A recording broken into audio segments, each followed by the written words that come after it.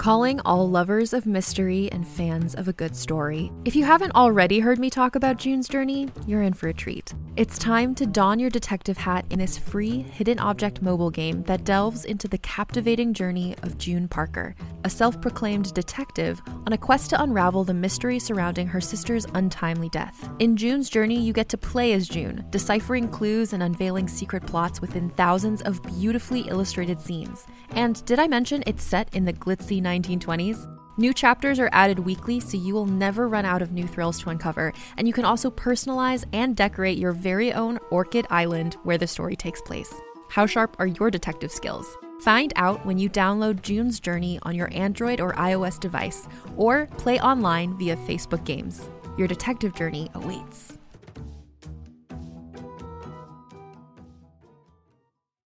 Every 5 minutes, someone dies while waiting for a compatible donor heart, liver, or kidney. On a remote island in Lake Superior, a team of geneticists strive to engineer an animal with human-compatible organs, thereby saving millions of lives. But these ancestors are not the docile herd animals they envision. Instead, the project spawns something big, something evil, something hungry. Ancestor by #1 New York Times bestselling novelist Scott Sigler is available for free on Apple Podcasts, Spotify, or wherever you get your podcasts.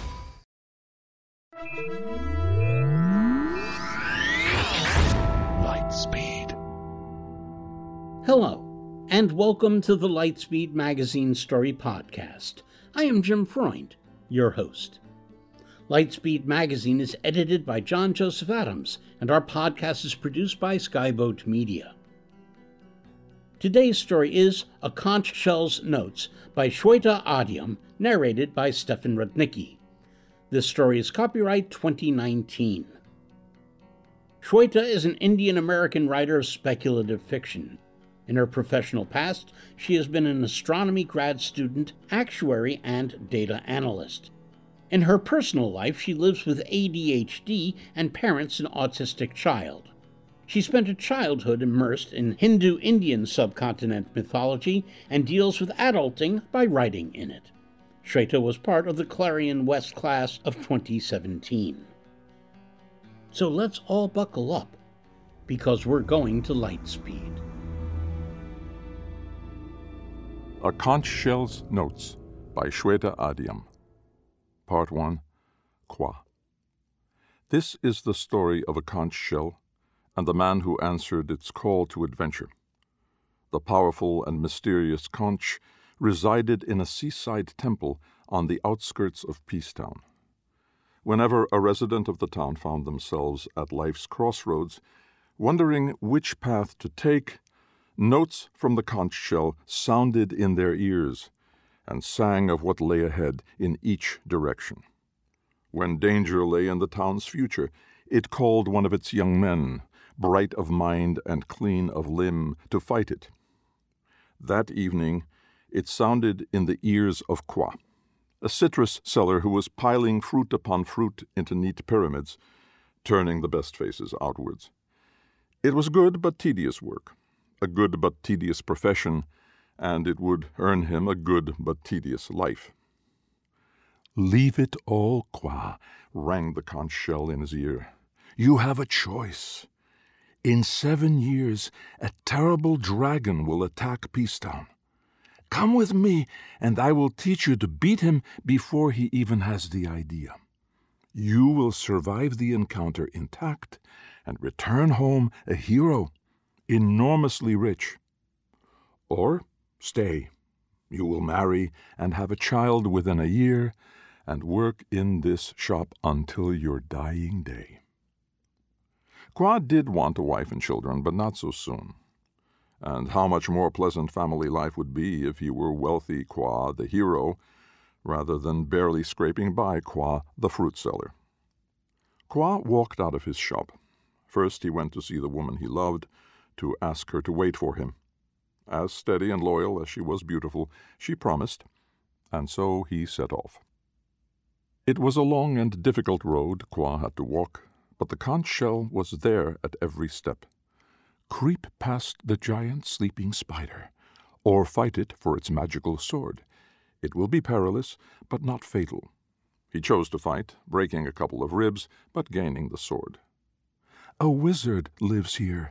Convince him to give you some spells, or not. It will be difficult, but not impossible." He chose to barter with the wizard, leaving with spells of fire and wind and earth and water, and minus his fondest childhood memories. "Here is the dragon's lair. Use the wizard's spells to close the mouth of its cave, or challenge it to a fight." Closing the cave meant no treasure, so Kwa chose the deadly battle. He was burned and torn and broken, but he slew the dragon. Using the last of the wizard's spells to transport the dragon's vast horde, he went back to Peacetown. Having had 7 years of adventure, Kwa eagerly anticipated a warm home, a loving wife, charming children. When he set foot in Peacetown, the mayor stood ready to greet him with a welcome troop. There was great pomp and celebration, for the Conch-Shell had sung of Kwa's exploits to every citizen. But nowhere in the crowds was the one face Kwa was looking for. To cap off the celebrations, the mayor had arranged a Thanksgiving ritual for the Conch-Shell at its temple. The shell would be decorated, hymns would be sung in its praise, and a tender coconut sacrificed to it. At the temple, the mayor called to his wife. She came, followed by her 2 children, and the sight of her drove a sharp pain through Kwa's heart, for she was none other than his beloved, who had not, in fact, waited for him. Part 2. Var. Or perhaps it is the story of that shell and the man who did not answer its call. That evening, just before it approached Kwa, the shell sounded in the ears of Var, a seller of pots and pans in the same market. But Var was thinking of Shai, the coconut seller's daughter, luminescent, with slender hands that thwacked the tops off coconuts with a sharp curved blade, and a smile that caused the stars to pale in comparison. There was none of the simpering coquette about her, the kind that turned into a whiny, nagging harridan after marriage. Var did not even hear the shell's grand promises, and his choice was made by default. Days later, as Var gathered courage to ask Shai's father for permission to marry her, the conch-shell sounded in his ears again, and this time he listened. "Shai's father will be pleased with you, but cannot give you much dowry. The wealthy timber merchant's daughter, though, is plain, and perhaps a couple of years past marriageable age. You will have money troubles soon, and a substantial dowry will help." This was an easy choice for Var to make, and within a couple of months he was married to Shai. The shop's fortunes took a downturn almost immediately after. A competitor set up right opposite and began selling for half Var's prices. When Var confronted him, the man had no qualms admitting he intended to drive Var out of business and then hike prices. "Expose him to the townspeople," said the Conch-Shell. "It will be a dirty fight, but you will win. Or earn more goodwill by offering to mend dents and holes in your wares at no charge." Var chose the latter. There was an uptick of customers, enough to keep the shop going, but not much more. Then, one day, the town wastrel came to him, asking for a whole set of pots and pans on credit. An inheritance was due him, he said, promising to pay as soon as it came. "This is true," said the Conch-Shell, "but others will start asking for credit if you agree. Not all will pay up, and I cannot advise you on each one." Kind Var chose to extend the man credit. Var's shop soared in popularity, but nearly everyone asked for credit. Var had to judiciously choose whom to patronize and whom to let down gently, a tiring task that he carried out for months. Until a caravan of wealthy merchants arrived to trade in Peacetown. Hearing nothing but good about Var, his wares, and his service, they chose to trade with him rather than his competitor. 2 years after his troubles began, Var's fortunes changed. The contracts he signed would keep him comfortable for the foreseeable future. Over the next 4 years, He ensured his business ran like a well-oiled cart, until he no longer had to devote much energy to it. He decided it was only fair to enter public service to give some happiness back to the town. Thus it was that later that year, Var was elected mayor of Peacetown. Part 3. Shy. Or yet, perhaps, it is the story of that shell and a woman.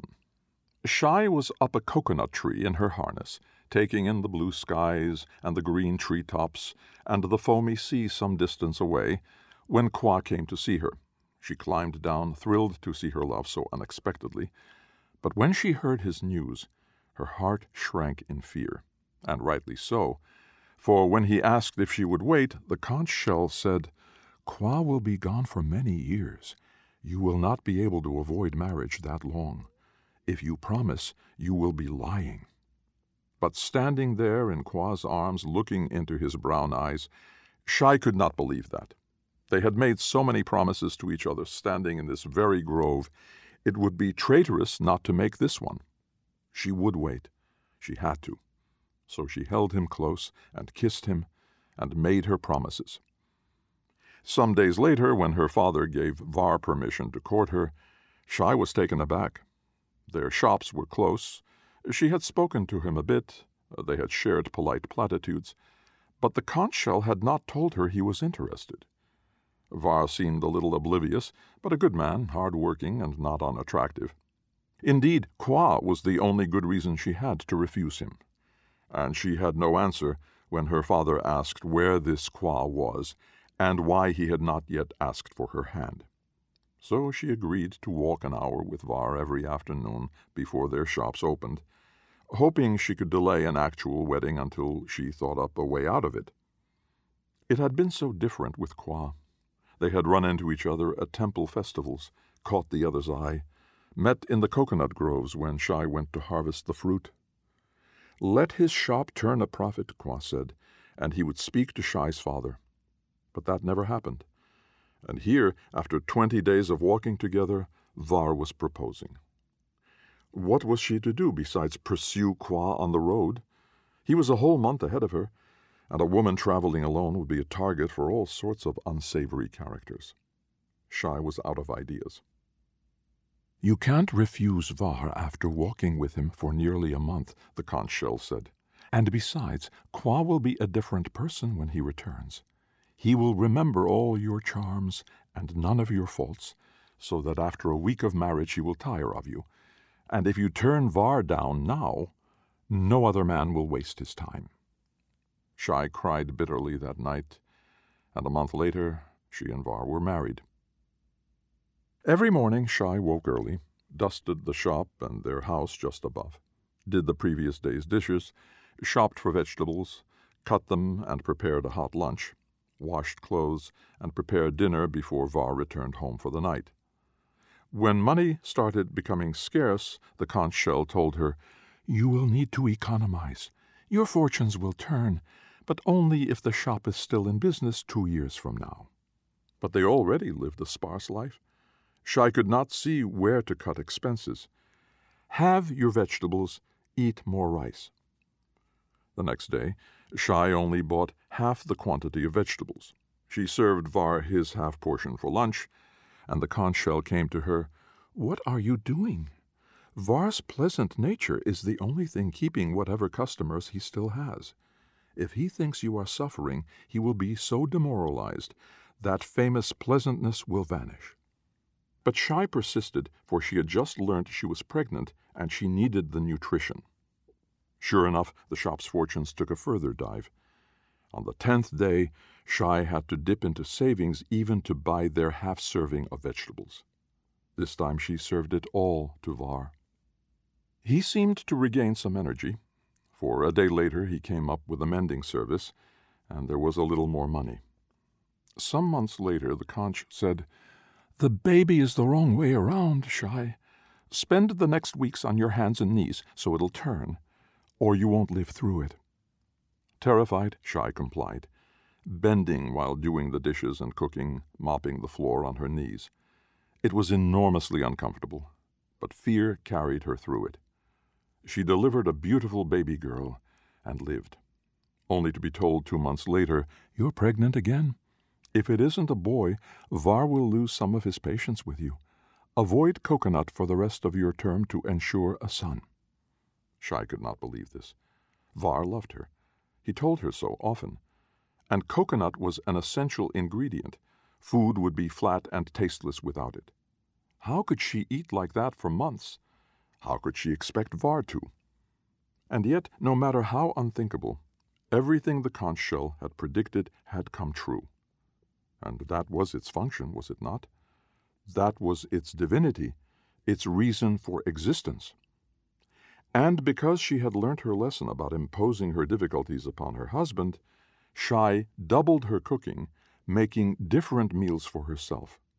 When the baby came, Shai was thinner, emaciated, her cheeks hollow, her eyes dull, but it was worth it, for he was a boy. When Var announced his run for mayor, Shai had the busiest time of her life. With 2 small children, she entertained people at their house night and day, as Var and his friends planned and campaigned. Her chores increased 4-fold, even with hired help. Thankfully, it paid off. Soon after, the day came when the Conch-Shell announced Qua's return to Peacetown. Shai hoped and prayed that he had met someone else, that he would not care that she was married, that he would somehow understand. She did not go to the celebrations. There was time enough for matters to come to head at the temple. And indeed, when Qua saw Shai, his face fell. Shai could see his heart break, his dreams shatter. Qua's strife was not lost upon Var either. "What is it, sir?" The weight of Var's voice brought a hush upon the gathered crowd. A sob breaking through his heart kept composure. Qua told Var all. "I slew a dragon for you, Shai, for us. And how long did your promise last? A whole 2 months?" Var turned to her in surprise and disappointment. "Why did you not tell me of Qua when I began to court you, Shai?" The Conch-Shell said I had to marry you." "Had to?" interrupted Var. "The Conch-Shell never says had to. It merely lays out options." Shai's brows furrowed. Her voice pitched higher as she panicked, trying to remember the shell's exact words. "It said Qua would not want me after his adventures, and yet here I am to contradict that," said Qua. "Are you saying the Conch-Shell lied to you?" Shai's eyes filled with tears.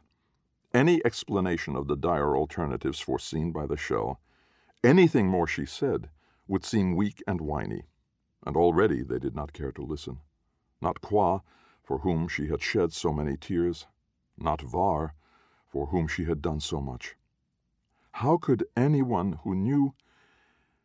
And then something struck her, something that would explain the bewilderment on their faces. They didn't know. The Conch-Shell had not told them. Shai fingered the curved blade for the coconut sacrifice hanging at her waist. The conch divined what was in her mind and said in alarm, "I only spoke the truth. It's not my fault it was unpleasant." Had it, though? Every citizen had heard of Qua's victories over the wizard and the dragon, of Var's goodness and morality while conducting business, but had Var heard anything of her sacrifices during their marriage, or Qua of her torment while Var courted her? The Conch-Shell was silent, and Shai had her answer. That was it, wasn't it? It sang of the men's work, their sacrifices, but not of the women's. Shai hefted the blade. "You'll be cast out of society, out of family." She would just have to trust to the coconut groves then. And she had to hurry before the shell found someone to stop her. Shai dropped a quick kiss on each of her children's heads. All the explanation, all the farewell she could afford. She lifted her blade high, and, with a mighty heave and a cry that reverberated through the small stone chamber, brought it down upon the conch-shell, shattering it into 1,000 pieces.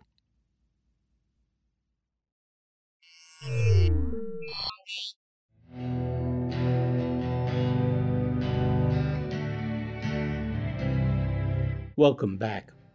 You've been listening to Stefan Rudnicki narrating A Conch-Shell's Notes by Shweta Adhyam. We hope you enjoyed it. If so, please help spread the word by leaving a review or rating at iTunes or the social media venue of your choice. Our editor is John Joseph Adams, and this podcast is copyright 2019 by Lightspeed Magazine. As a listener to this podcast, you know that we publish it and most of the rest of our content for free online. If you don't already support our Hugo Award-winning journal, please consider checking out our many options, including ebook subscriptions and recurring patronage via Patreon and Drip at lightspeedmagazine.com/support. Our sponsor this month is John Joseph Adams Books. Their feature title is Upon a Burning Throne by Ashok K. Banker, the first book of the Burnt Empire saga, another novel of which has been serialized these past 5 months in Lightspeed and our podcast. Skyboat Media, the most respected independent production team on the West Coast, produces the stories for this podcast. They are headed by the Audie and Grammy Award-winning narrators Stefan Rudnicki and Gabrielle DeCure. Be sure to check out their website at skyboatmedia.com. Post-production was by yours truly. Our music and sound logos were composed and performed by Jack Kincaid. Thanks for listening. That's all for now. See you on the Bitstream. I'm Jim Freund, wishing you cheers from all of us at Lightspeed.